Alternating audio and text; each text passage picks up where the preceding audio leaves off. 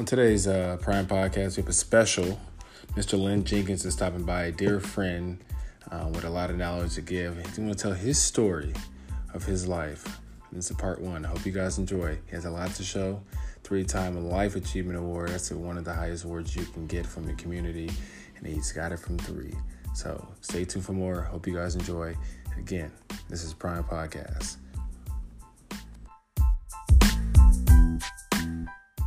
Get it right. All right, welcome back to the program. We have Mr. Len Jenkins with us, ex-military for Air Force, IBM, AT&T. He won a couple of Life Achievement Awards for the city of New Jersey, San Jose, and the Bronx. Welcome, sir. Thank you. All right. Tell us about your first half. I know of your life. You were grown, raised, and just tell me about your experience, your life experience in the Bronx.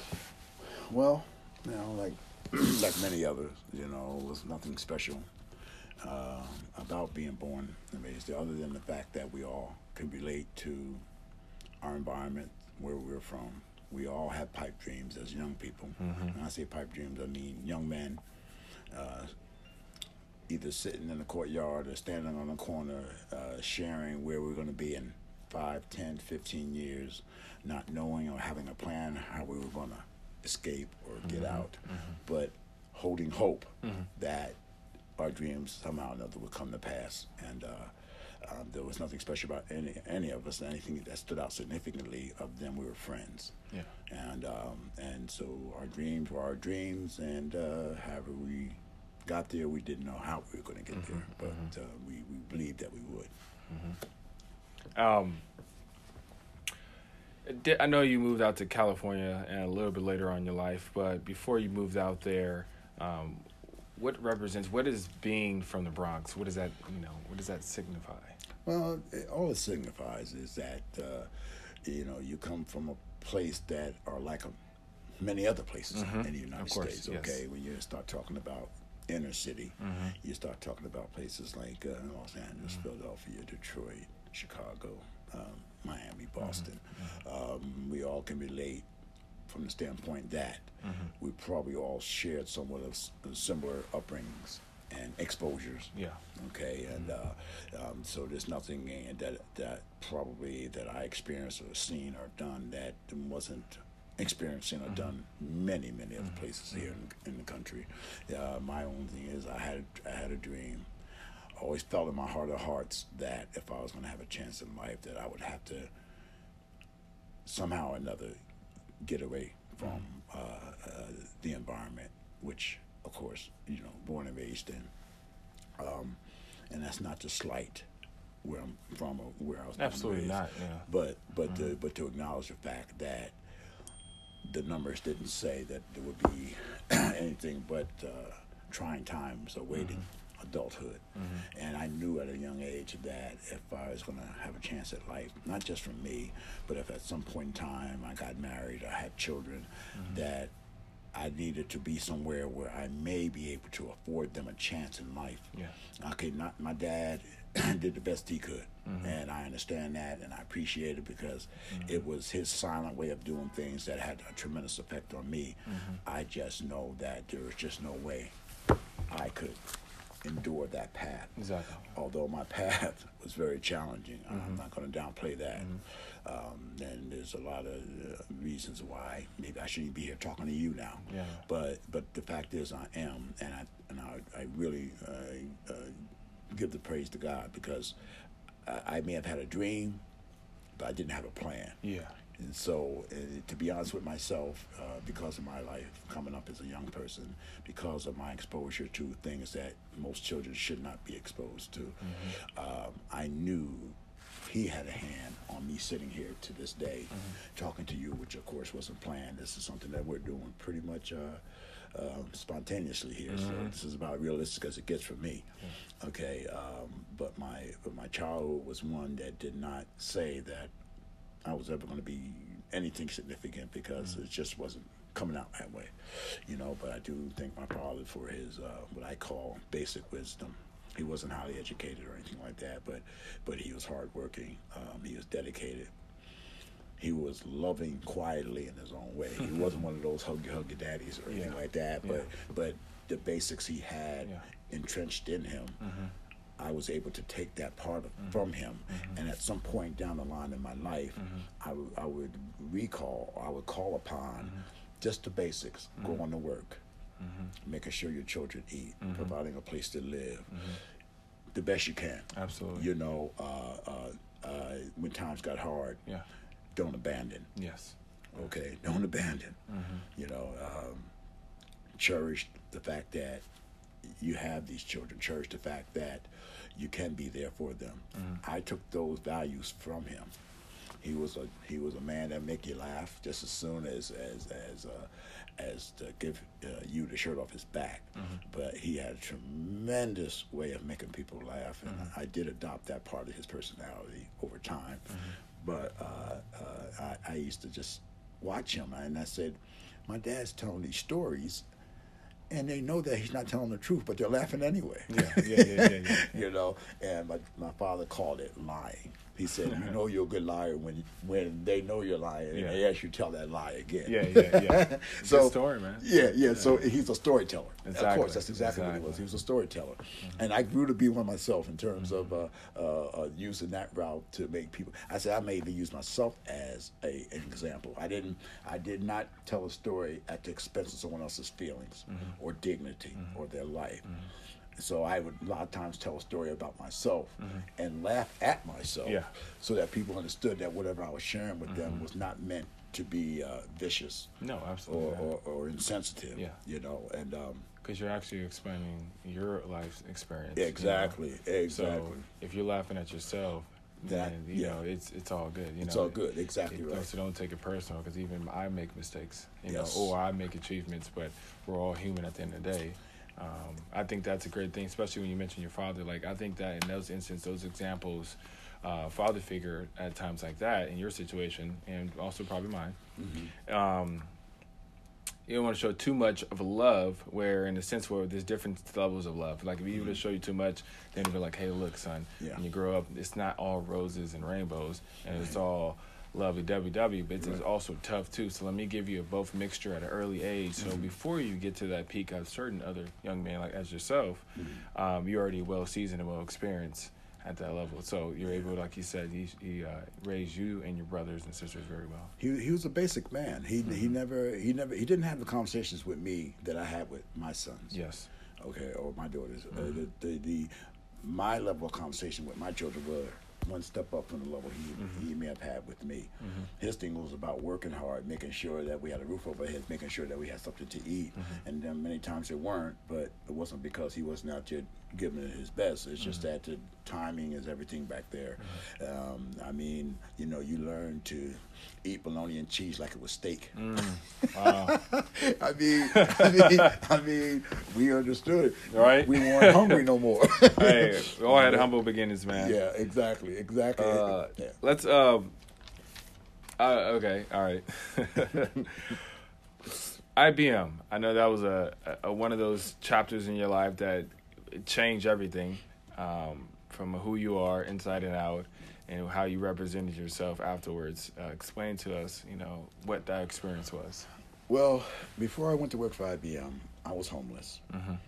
Okay, my childhood was not one that I would wish on any child, and I won't go into too much detail because then I would have to expose things that I don't want to expose. Absolutely not, no. But I was homeless, sleeping in the train stations for quite a while, only because I could no longer endure some of the things I was being exposed to in my home environment. A friend of mine went to his mother and told her about my situation, even after I told him not to say anything. And thank God for, his name was Lawrence, and thank God for him that he ignored what I asked him not to do, you know. And he came and found me downtown at the train station. And that's what, I slept there because that was the only place that was warm. This was in the dead of winter, in February. I remember he come to get me, and he took me to his mom's house, where he lived, of course. And she called me into her room, and she sat on the edge of her bed, and me and her conversated, and I told her that her name was Miss Pittman, Miss Vieta Pittman, and I told her that I had nothing to offer her. Now, of course, didn't have a job, still in school age, and not knowing, where I was going to go next. But she was the first person that ever said to me in life, first of all, she made sure that I was going to stay there in her home with her family, which went on to be brothers and sisters to me. She made sure, the first thing she told me was that no matter what my situation, God was going to make things right. Now, at the time, of course, I didn't know the brevity of what she was trying to share with me, but it beat being cold and lonely. And but she had all the faith in the world that my life was going to be okay now. And she became like the mother I never really had. I had a mother, and I loved my mother, but it just wasn't ideal. Absolutely. And so she became, God gave me a mother that I never had, and she gave me that unconditional love, and by her taking me in, she literally saved my life, because from her taking me in, there was a program that IBM was running. It was the minority program, minority hiring program, 40 African Americans for 10 job positions. Wow. But you had to interview.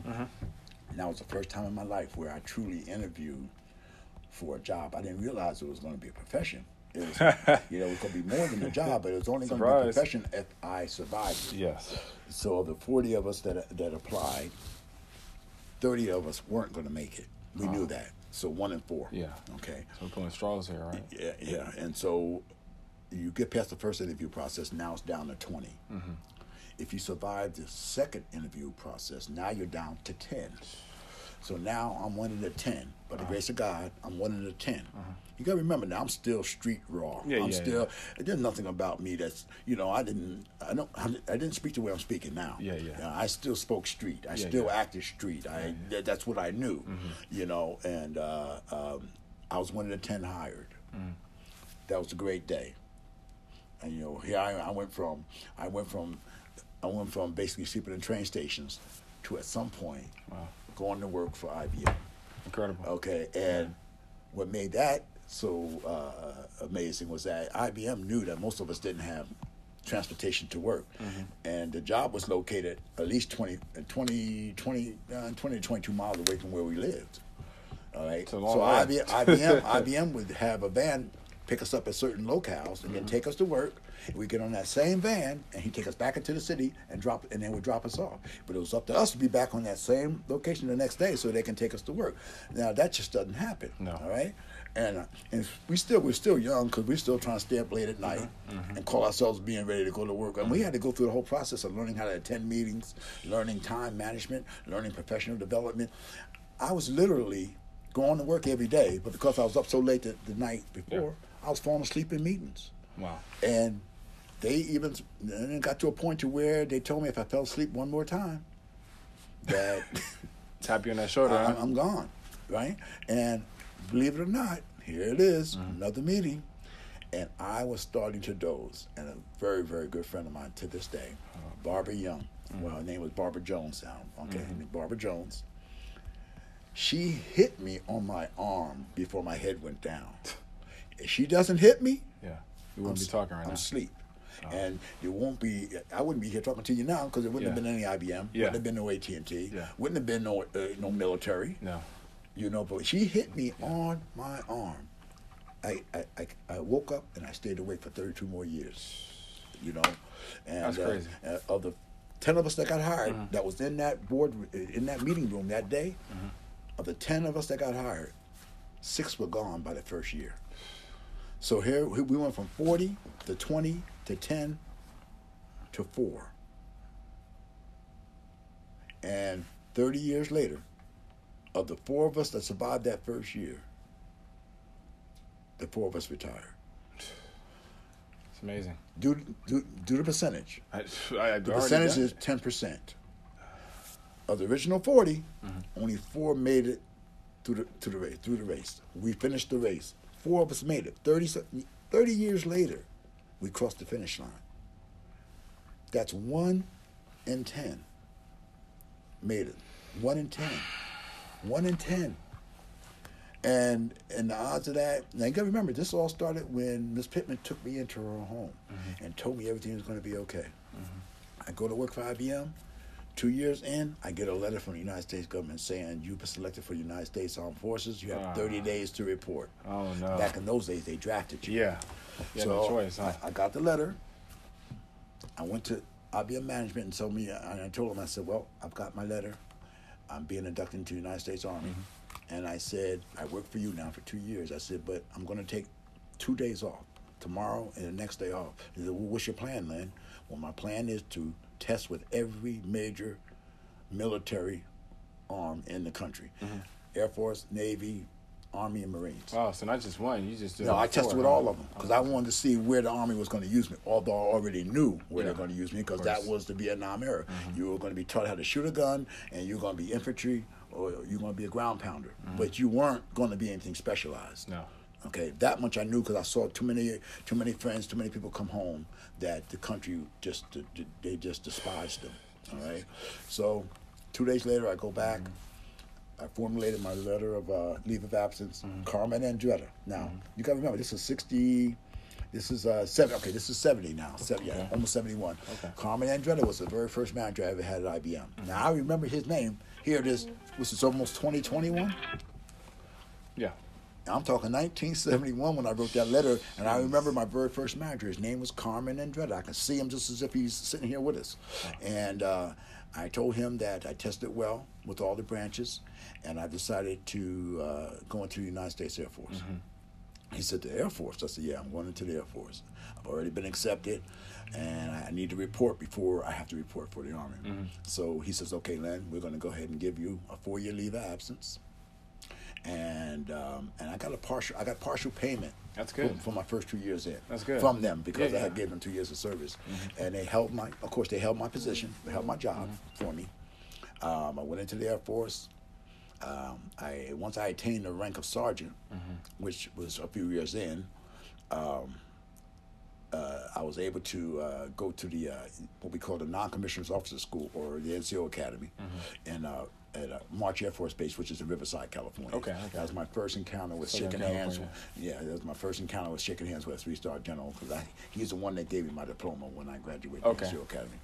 And by this time, there's a son and 2 daughters in my life.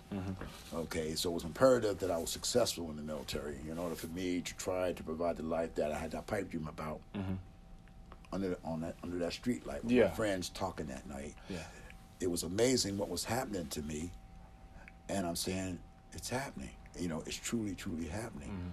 And it all started when Miss Pittman took me into her arms and welcomed me into her home, and she could not have loved me more if she had not birthed me. She couldn't have loved me anymore. Okay, and I skipped a part of my story to go from her house to the Air Force, but before going in, I had a group of children, a group of kids that I was led to, because what I was being led to do, I had never participated in it myself. I was, so how am I going to pull this off? Again, that was God giving me my calling. And my calling was to go back into the neighborhood that I was from and make sure I saved as many children as I could. Wow. I had no plan. I had no clue how I was going to do it. But I got those kids. I went mailbox to mailbox in my neighborhood, and I told people who I was, and that I needed to have their children meet me at a place called the Neighborhood House. Okay. On this particular Saturday morning in February of 1970. 70. So this is 1 year prior to me going into the military. But I was already with IBM. They met me there, and I gave them this big, huge promise. I didn't have a dime to my name. I had this huge promise of them going to be successful. I said, we're gonna travel, we're gonna compete. It was what we call go ahead. Okay, and that we were going to compete, and we were going to be winners, and we were going to travel. You guys are going to be recognized. I was making all these promises that I had no idea how I was going to keep those promises. But I did know in my heart that I was going to see the journey through with them. And the parents, the support of the neighborhood, the support of the parents in the neighborhood, they entrusted me with their kids. They allowed me to take their kids out of town. They allowed me to take their kids across state lines. Wow. On the promise that they were going to be with me, and I had two mothers, Eloise and Eloise. Oh my goodness, and Miss Capers, Jean Capers, Jean Capers, and Eloise Bonham. They were the two volunteer hand-on mothers who were my president and vice president. I had between those two ladies, I had 6 of their sons in my group. And that preceded my going into the military, but we were very successful. They were traveling, and when kids were going home on Friday nights, they were getting on buses going to places like New York or going to Philadelphia or going to Keystone, Pennsylvania. And it was amazing. They were like, to them, they were like stars. And not only did they compete, they became winners. And when I say winners, I mean, I was so proud of them. They were young. They were young. And they preceded me going into the military. And my going into the military, I come back years later, and some of my kids have gone into the military. Wow. So they use your example of saying, hey, this is another way out. Yes. Another way to do it. If it had not been for IBM's donation of $2,500, in 1970, IBM gave me $2,500 for my inner city project with those kids. They were the only corporation that donated money to help me. And IBM did it because they knew or they heard about my involvement. And they wanted to be a part of it. $2,500 back in 1970, it's like $10,000 now, $15,000 now. So I had more money than than I ever had. Exactly. And not for me. It's for those kids. It's absolutely. And those kids paid me back many. Let's just say decades later they paid me back. Okay. We'll get into that. Your experience in the military. I know you told me you're in Alaska or something. But you also mentioned a time where about the spiritual clock. Can you explain to me more about that? Well, the spiritual clock didn't come along till much later. I was out of the military. I went back to IBM back east, and I handled documents from the 3 major cities on the coast. That was New York, New Jersey, and Philadelphia. So that's what I did. I handled IBM system material between those 3 states, and I was only back home from the military for 3 months before I had an assignment to go to California. Okay, the spiritual clock that you're talking about didn't come to me until California. I was 75. The spiritual clock never came to me until 19. So further down. Yeah. Oh man, much. Oh no, it wasn't even 19. The spiritual clock came to me in the year 2002. Okay. That's another whole chapter. That's another whole chapter in my life. That chapter, which is an ongoing journey that started with Miss Pittman in her home. That my journey to this day continues because of her taking me into her home. For me to sit here with you sharing this information on your podcast, it's just an elongated extension of her love and her belief that I was going to be whatever God wanted me to be, and that not to worry about failure. And do you think that she also experienced the same thing as you did? Well, I think it's more of a what she saw in you that, hey, let me take this gentleman in because I know who he is. Well, she had tremendous love for her children too. Exactly, but do you think that she also experienced that of her experience growing up? I don't know because I never delved into that part. Just intuition. Yeah, intuition-wise, like she believed. Yeah. See, she believed because she believed. Eventually, I believed. Exactly. Because I was taking on responsibilities I had no idea I was supposed to be taking on. I was wondering how the heck I was making promises. And you know anything about inner city kids? Boy, you lie to them. You don't get a second chance. No, you don't. Oh man, anything. And it wasn't an easy journey. I actually worked them to death. To learn how you had to be somewhere on time. Now, when you got there, it wasn't going to be no, it was work. It was work. I mean, I saw kids go from 225 pounds overweight down to 150, 160 because I worked them that hard. And one parent told me, he said, Monkey, he hasn't been in this kind of shape in his whole life. She said, what you did to my son is amazing, but you costing me money because right. All new clothes. All new clothes, yeah. But with that said, the spiritual clock. If we can really at some point continue this podcast, because that's a story that takes time, and a story that's dear to my heart, and it's something that we need to do. We need to share that. We need to share that because again, that was the most to me, that was the most trying gift I was ever given. That was part of my overall calling. And that gift is a gift that, to this day, I'm still trying to give.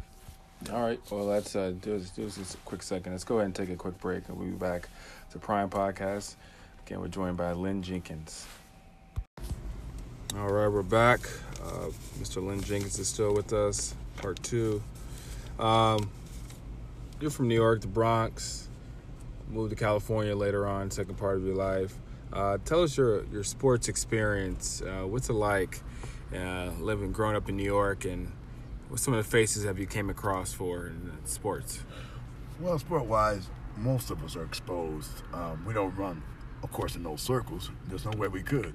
But when you're talking about you can run to them at Knicks basketball games, or if you chose to go across the river to net games, you were exposed to the Dr. J's, of course, and all your inner city people that were coming up at the time. And you start talking about again, sports-wise, talk about basketball, which is probably the most popular sport in the city. You're talking about in New York were pretty much spitting out guards like candy. And you start talking about young guards like Stephon Marbury and Kenny Anderson, Earl of Pearl Washington. I'm leaving also. There's so many that come out of New York. You talk about the McRae brothers that played basketball. They went to Louisville. They were out of Mount Vernon, which is right next to the Bronx. Mount Vernon, New York. You had the big boys. You had the boys that went to St. John's. I'm gonna say Malik. I can't remember Malik's last name. But anyhow, we were exposed to a lot of up and comers. And a lot of established players, when Dr. J, he was from, I think Dr. J wasn't from Mount Vernon. I'm trying to remember exactly where Dr. J's from, but he's from New York City. But I'm just trying to remember where in New York City. But anyhow, when you're exposed to the Dr. J's and the up and comers in the world, we have players that never made it to the NBA that were just as good as any of them. Okay, and so you're thinking that Rucker Park, which is up in Harlem, Rucker Park was the showcase spot for anybody that could play basketball in New York, anybody that was on the money, or anybody from other cities will come to Rucker Park. Okay. Durant went to Rucker Park. Anybody that wanted to get their basketball legacy on, you had to go to Rucker Park to establish their name. Yeah. So it didn't matter. You're not to be from New York, but if you lived in New York, you had to go to Rucker Park. And if you weren't from New York and you want to establish yourself, then you had to go play at Rucker Park. So there's a lot of players like Gary Payton from here in Oakland. I said there's a lot of players that went to play in Rucker Park because they knew that's where they can go ahead and solidify their name in the basketball world in terms of non-professionals. Yeah. And you can go on to be a professional, of course. So that made me realize there was talent all over the United States. Oakland had, as I shared with you just in private conversation, we talked about the parks that you know of out here in the Greater Bay Area, where the best basketball players would gather to showcase their skills and to do their thing. And you have parks like that in Philadelphia. You have parks like that in Detroit and in Chicago. Everybody, I believe, in the country has that one venue, or the Drew League down in Los Angeles. Absolutely. Everybody had that venue where you went to make your name. And when I met you, you looked like a basketball player, and so I didn't know your skill level or anything like that, but I could tell you could play ball. And you get an eye for players. You get an eye for that athlete, right? And there's no way you were at the size you were and you didn't play basketball. If you had told me you didn't play basketball, I would have said, okay, what do you do? Or you're a linebacker? Something, yeah, right. You know what I mean? Exactly, but you did something. And it gave me a fonder appreciation from being from the East Coast. It gave me a fonder appreciation of young men, friends, constituents, professionals from around the country. It gave me a better appreciation that there was talent all over this great country. It didn't matter whether you were from New York. It didn't matter whether you were from Baltimore or if you were from Miami or wherever, Dallas. And Dallas produced some nice ball players like Larry Johnson. I said, the fact is, you can ball. Yeah. You can ball, and so I could sit back and watch somebody that I never saw play, I never heard of before. If you can ball, you can ball. And so I had a profound respect for athletes from all over this country. And but when you come out of that little world that you're from, back there we're in our own little world. And so that's what we know. We figure, hey, this is it. But once you branch outside of that world, you get to appreciate, and you meet some wonderful people. And you being one of the younger guys I've met here in my later part of life, being a father, being a husband, and at the same time maintaining your skill level in the sport that you love to play, obviously. And I'm always proud when I meet. I say younger people. Yes. People that's younger than me, people that's young enough to be my son. And I always appreciate people who are young men or young women or young men and women who are just doing their thing at whatever level, in whatever endeavor. You know what I mean? And I'll always be able to appreciate that. And I'm a person that's as I told you with my two groups. I had the two groups back east, and then I had the one here in California, which was primarily girls in San Jose. So I'm attracted to young people, and when I see what I call potential in a young person, if they allow me to, I'll speak with them on that. Or I'll try to encourage them and say, whatever it is you're doing, please keep doing it. Don't let anybody tell you can't. Don't think that you cannot, because the only person that controls that is you. Absolutely.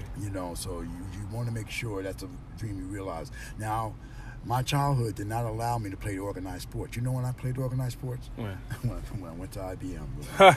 First time in my entire life. Okay. I didn't play Little League. I didn't play Pop Warner. I didn't play Pee Wee League. I didn't play Babe Ruth League or Pony League baseball. I played none of that. Wow. So I had all this talent in me. Yeah. But I didn't have the opportunity because my life didn't dictate that I'd be allowed to do that. So when I went to work for IBM, it was my first organized league I ever played in. But then when I went in the military, everything took off for me. I was like a big kid. Man. Finally got a chance, huh? Yeah, because I was pretty sick. Because all the stresses of life that I had, I was really a sick human being when I was younger. But by the grace of God, He healed me in my early 20s. And I was able to start or begin to realize my talent level. Yes. I know I ran, at my fastest when I was a kid, I know I must have ran a sub. I had to run somewhere in the 9.5 range, 9.4, 9.5. Back then we did the dashes. Wow, that's pretty good. Yeah, 100. Yeah. See, we didn't do meters and stuff. No. Where people say, well, what do you want? What you want in 100 meters? And anything under 9. You should have been an Olympian, man. Yeah. Well, but I was that fast. But let me tell you something about confidence. When you don't know how good you are, you lack confidence. I lacked it because I had nothing to measure it by. Yeah, so I watched my friends grow up playing organized sports. Yeah. And I would sit there and just marvel. They come on in their uniforms. I say, man, look at that. That's a cool uniform. But see, I never wore one. Okay. And I never played. So when I went into the military, I really went off the deep end playing sports. I really went off the deep end. Then when I got out of the military, went back to IBM, I played. And then when I got to IBM here in California, I went crazy. When everybody else, here I am, I played my last football game when I was about 44. And I played my last baseball game, or I should say I went from baseball to softball. I played my last softball game when I was 56. And why? Wow. Because I wasn't ready to quit playing. Okay. So you got to remember, I started late.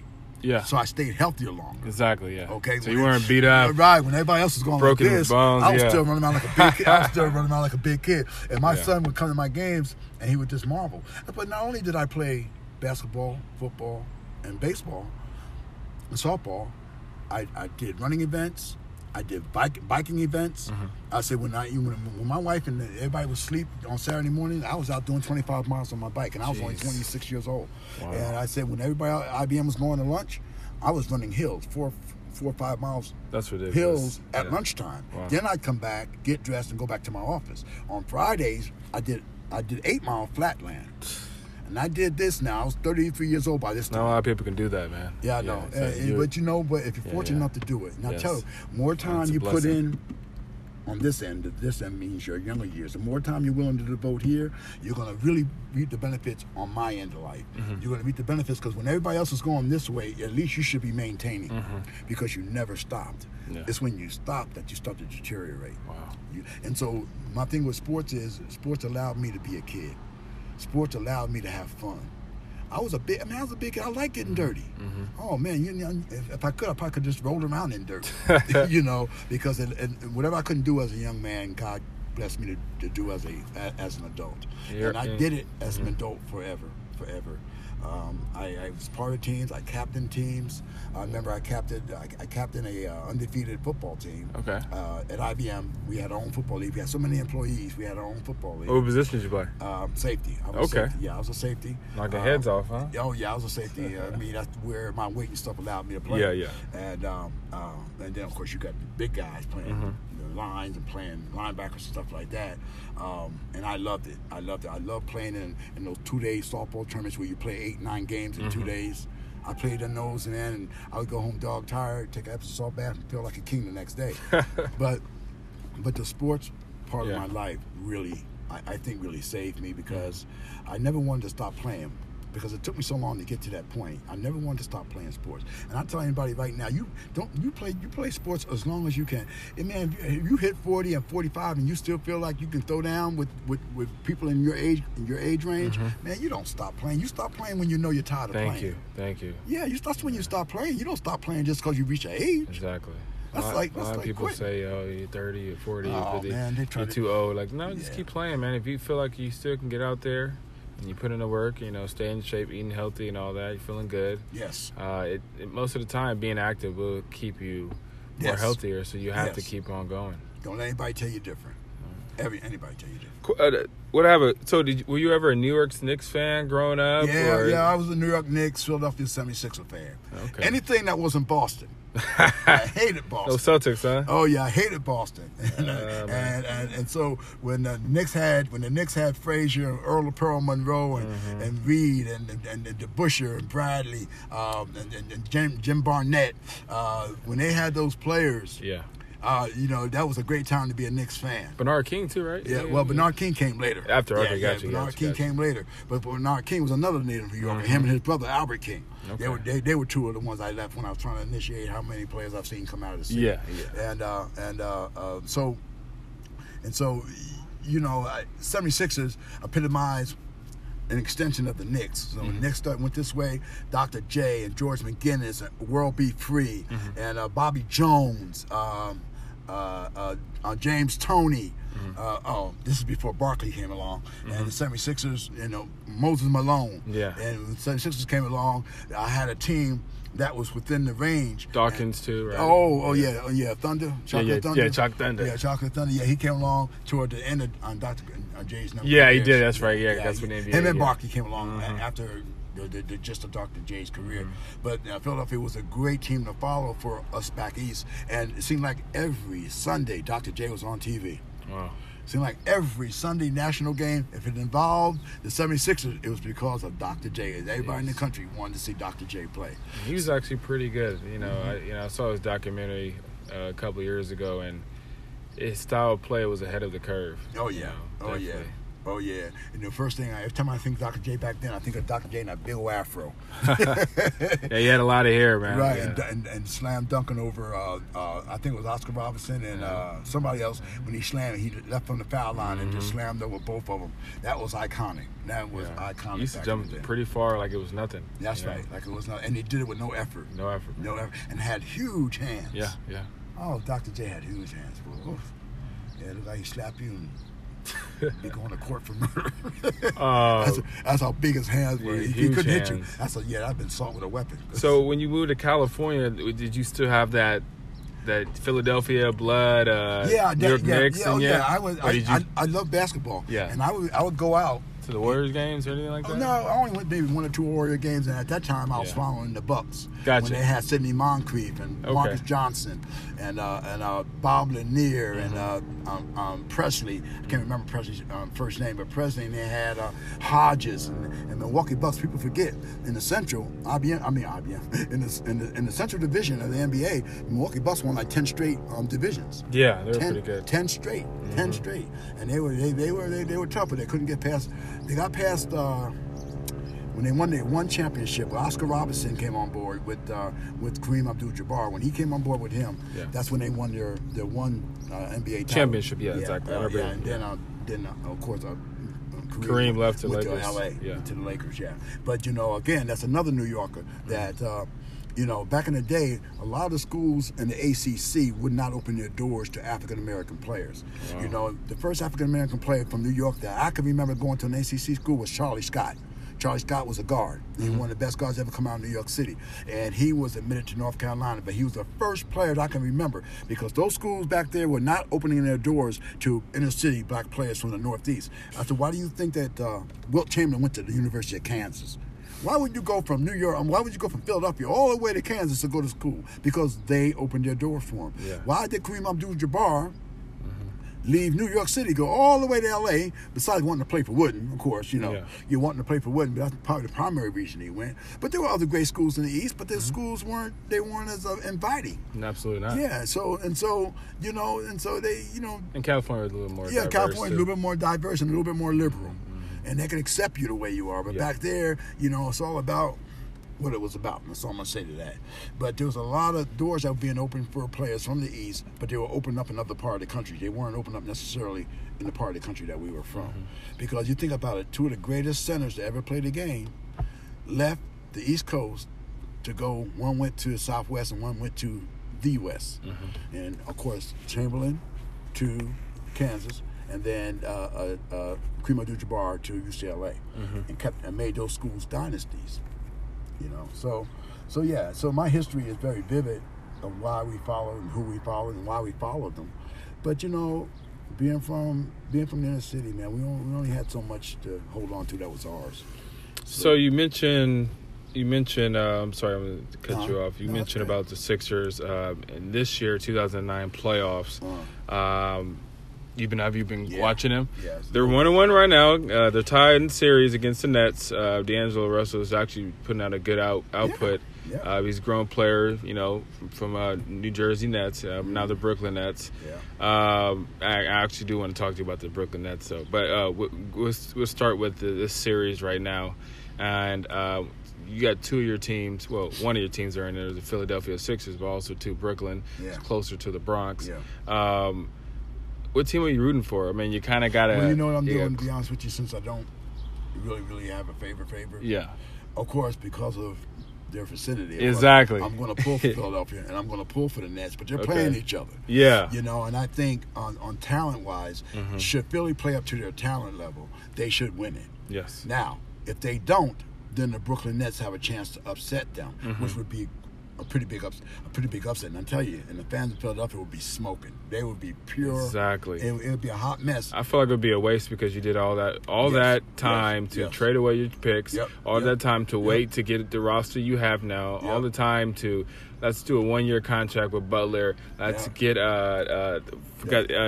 Tobias Harris. Let's bring him in, and then just to lose in the first round, or just to lose, period. Because this team is supposed to be built exactly. Philadelphia fans were not acceptable, but this team is supposed to be built for a championship run, not something for a first round or second round, and you're losing. And rightfully so. Look at their first five. Yeah, you talking about Butler and Simmons and Embiid and Redick and who's the other? I'm leaving out somebody. You got somebody, Redick and I left somebody out though because I just said Redick, I said Embiid, Ben Simmons, Butler, Tobias. Okay, and then I guess Redick would be. Redick would be one of the shooters. Because Butler would be the 2 guard. Okay, and then Rex would be the point. Right? Yeah. Right? Yes. Okay, so it's all 5. Okay. And you got the team to do the damage you need to do. It's just that you have to deliver, because until you do, Philadelphia fans, to me, are the next raunchiest fans. When I say raunchy, I don't mean raunchy in terms of bad. No. But they're ruckus fans. You fool around there and don't produce for them, they'll turn on you. And they got some solid supporting cast. They got Mike Scott, Jonathan Simmons from Spurs, James Ennis. You got Boban from the Clippers. Right. That's a good body. He may not be all around skill wise, but somebody to put out there to help. That's your depth. Exactly, and also Amir Johnson with experience. Yeah. And so they Johnson, he's from LA too, right? Yeah, exactly. He went to Louisville. Well, he was supposed to go to Louisville, but he didn't. He went straight to the NBA, I think. Yeah. So you got some help there. I mean, the East is really built on grit and working down low. I mean, now they're trying to establish and start playing more West Coast ball by shooting a lot of threes. Because that's where the league's going. That's where the league's going, but still, you have Embiid down low. You have all those big guys. You got to, man, you got to go low. Yeah, you do. Because if you go low and you pound them low, they're going to open up them threes. Exactly, That's by default. You got to shoot it like Redick. Yeah. And you got Ben Simmons. You got Tobias, and you got Embiid down low. That's a big team. It is. You got to give them a chance to make sure they soften them up, because all of a sudden your opportunities out at the top of the key and on the wings, all that's going to open up. Exactly. That's just the truth. Or as Samuel L. Jackson said in "Do the Right Thing." That's the truth. That's the truth, Ruth. Yeah. So yeah. But what I learned to appreciate California style ball, because back east, because of the weather conditions, and we had to play in snow and wind during the winter months, we learned to develop a guard going down inside. Tiny Nate Archibald to me was epitomized being a little inner city New York guard. That when he went to the Celtics, he became an NBA star because he was not afraid to go down inside, because that's where you earn, back east, that's where you earn your stripes. Anybody can take a jump shot. We used to say anybody can take a jump shot. Are you willing to go down there and pay your dues to get to the hole? Exactly. And that right now, that's Kyrie Irving. Hey. Kyrie Irving could take anybody. Absolutely. That's the kind of game he grew up playing. But look at Kyrie. Kyrie's got a bunch of scars. Look at Steph. Yep, Steph got that's a bunch right. of scars. Hey, out here, man, we could care about our looks a lot, so we don't Right. really get in the paint as much. But we Right. get down there, we have to. But we'll stay out there in that breeze, man. Let the ocean. Mid-range. Mid-range, man. Get that the shot three-point up. range. Three-point range, and let it fly. Len, man, it was great. We're going to do this again really soon. We're going to get back on talking about the clock, spiritual clock, get into other parts of your life. But thank you for coming on to the program, sharing your knowledge about your life, also to giving us great sports knowledge and life experience. Before you go, just give me a brief, if you were to speak, and I know you've been talking about this throughout the whole podcast, but if you were to speak to a young woman today or a young man fresh out of high school or even in high school that, and they're looking at their dreams, and I know you mentioned that you had a dream but didn't quite have the plan right away. Now that you went through so many experiences, what advice would you give them if they were starting, they have the dream in their head, but they need to put that dream to pen and paper and start doing the plan so they can get going? What advice would you give them? If it's not a pen and paper type plan, then you have to have what I call an exposure type plan, where you're going to expose yourself to the people who are either going in the direction you're going or they've gone in the direction that you're trying to go. And if you're willing to sit and listen and learn from them, because there's going to be challenges. There's going to be life is, to me, and this is my own analogy, life is like a minefield. There's only so many of you who are going to make it through that field. But you have to be willing to go through that field, because that's the only way you're going to get to the other side. So you want to make sure that you give yourself every opportunity to circumvent and to survive the minefield called life, because life is not always fair. And if you're African American, it's going to be a little tougher, but it's not impossible, but it's going to be tougher. And my advice is be willing to listen to those who can be of value to you. And let me say this, to end this. There's only one absolute word in this whole wide world. There's only one absolute word, and that's the word of God. I may come to you and offer you my insight, my opinion, my experiences. And so whatever is of value to you, Aaron, you retain that. You retain what's valuable to you. The rest of what I say should go in one ear and out the other, because it doesn't hold the same value. But what does hold value, then that's the information, and that's what you retain, and so that you can go forward. And don't be afraid to talk to people about your failures, because there's value in failing, okay? There's a lot to learn from your failures. And if you ever meet a person in life, Aaron, who tells you they haven't failed, then you want to get away from them as soon as and as fast as possible. Because life is about failure, and there's a lot of value in your failures to other young men and women. And so I will talk to young men and women about my failures, so they understand that I come from that world that they see as realistic, because that's who we are, that's what we have to deal with, that's what we have to maintain. But that doesn't mean you have to fail. It just means that if you do fail, recognize you failed and come up with that resolve to make sure that you don't go down that failure route again, because that's meant for you to learn. And that's what I would tell them. Don't be afraid to fail, but also understand that in that failure there is value. Find that value in that failure so that you can take that value to the next level of your successes. That's what I would tell them. Len, great time, man. Hey, it's been a pleasure, man. Okay. We're going to take a quick break. Thanks for tuning in to Prime Podcast. Thanks, Len, for coming by. See you soon.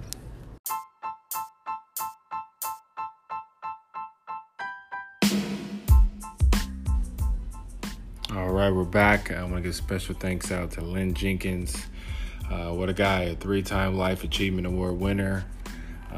Just has knowledge across the board of everything. He's been through a lot, has seen a lot, and he has a lot to share with us. Unfortunately, he has to do a part 2, come back, because he has so much stuff to say and so much knowledge to spread out. But hey, that's what we're here for. I bring guests on, not just because I know them, they're friends, mentors, whatnot, but they have a story to tell everybody, and advice also too. People can learn. So he had a lot of great things, a lot of gems that he was dropping today, and I'm glad that he was able to come on and spread some knowledge for you guys. We're gonna watch some games tonight, see some good games, and it's gonna be great. The Warriors playing right now against the Clippers. Warriors looking pretty good. Hopefully we continue with that, the game, get that W, and go up 2-1, and it starts to be an interesting series. But until then, you guys have a good night. God bless, and we'll see you tomorrow. Once again, this is Prime Podcast. Peace.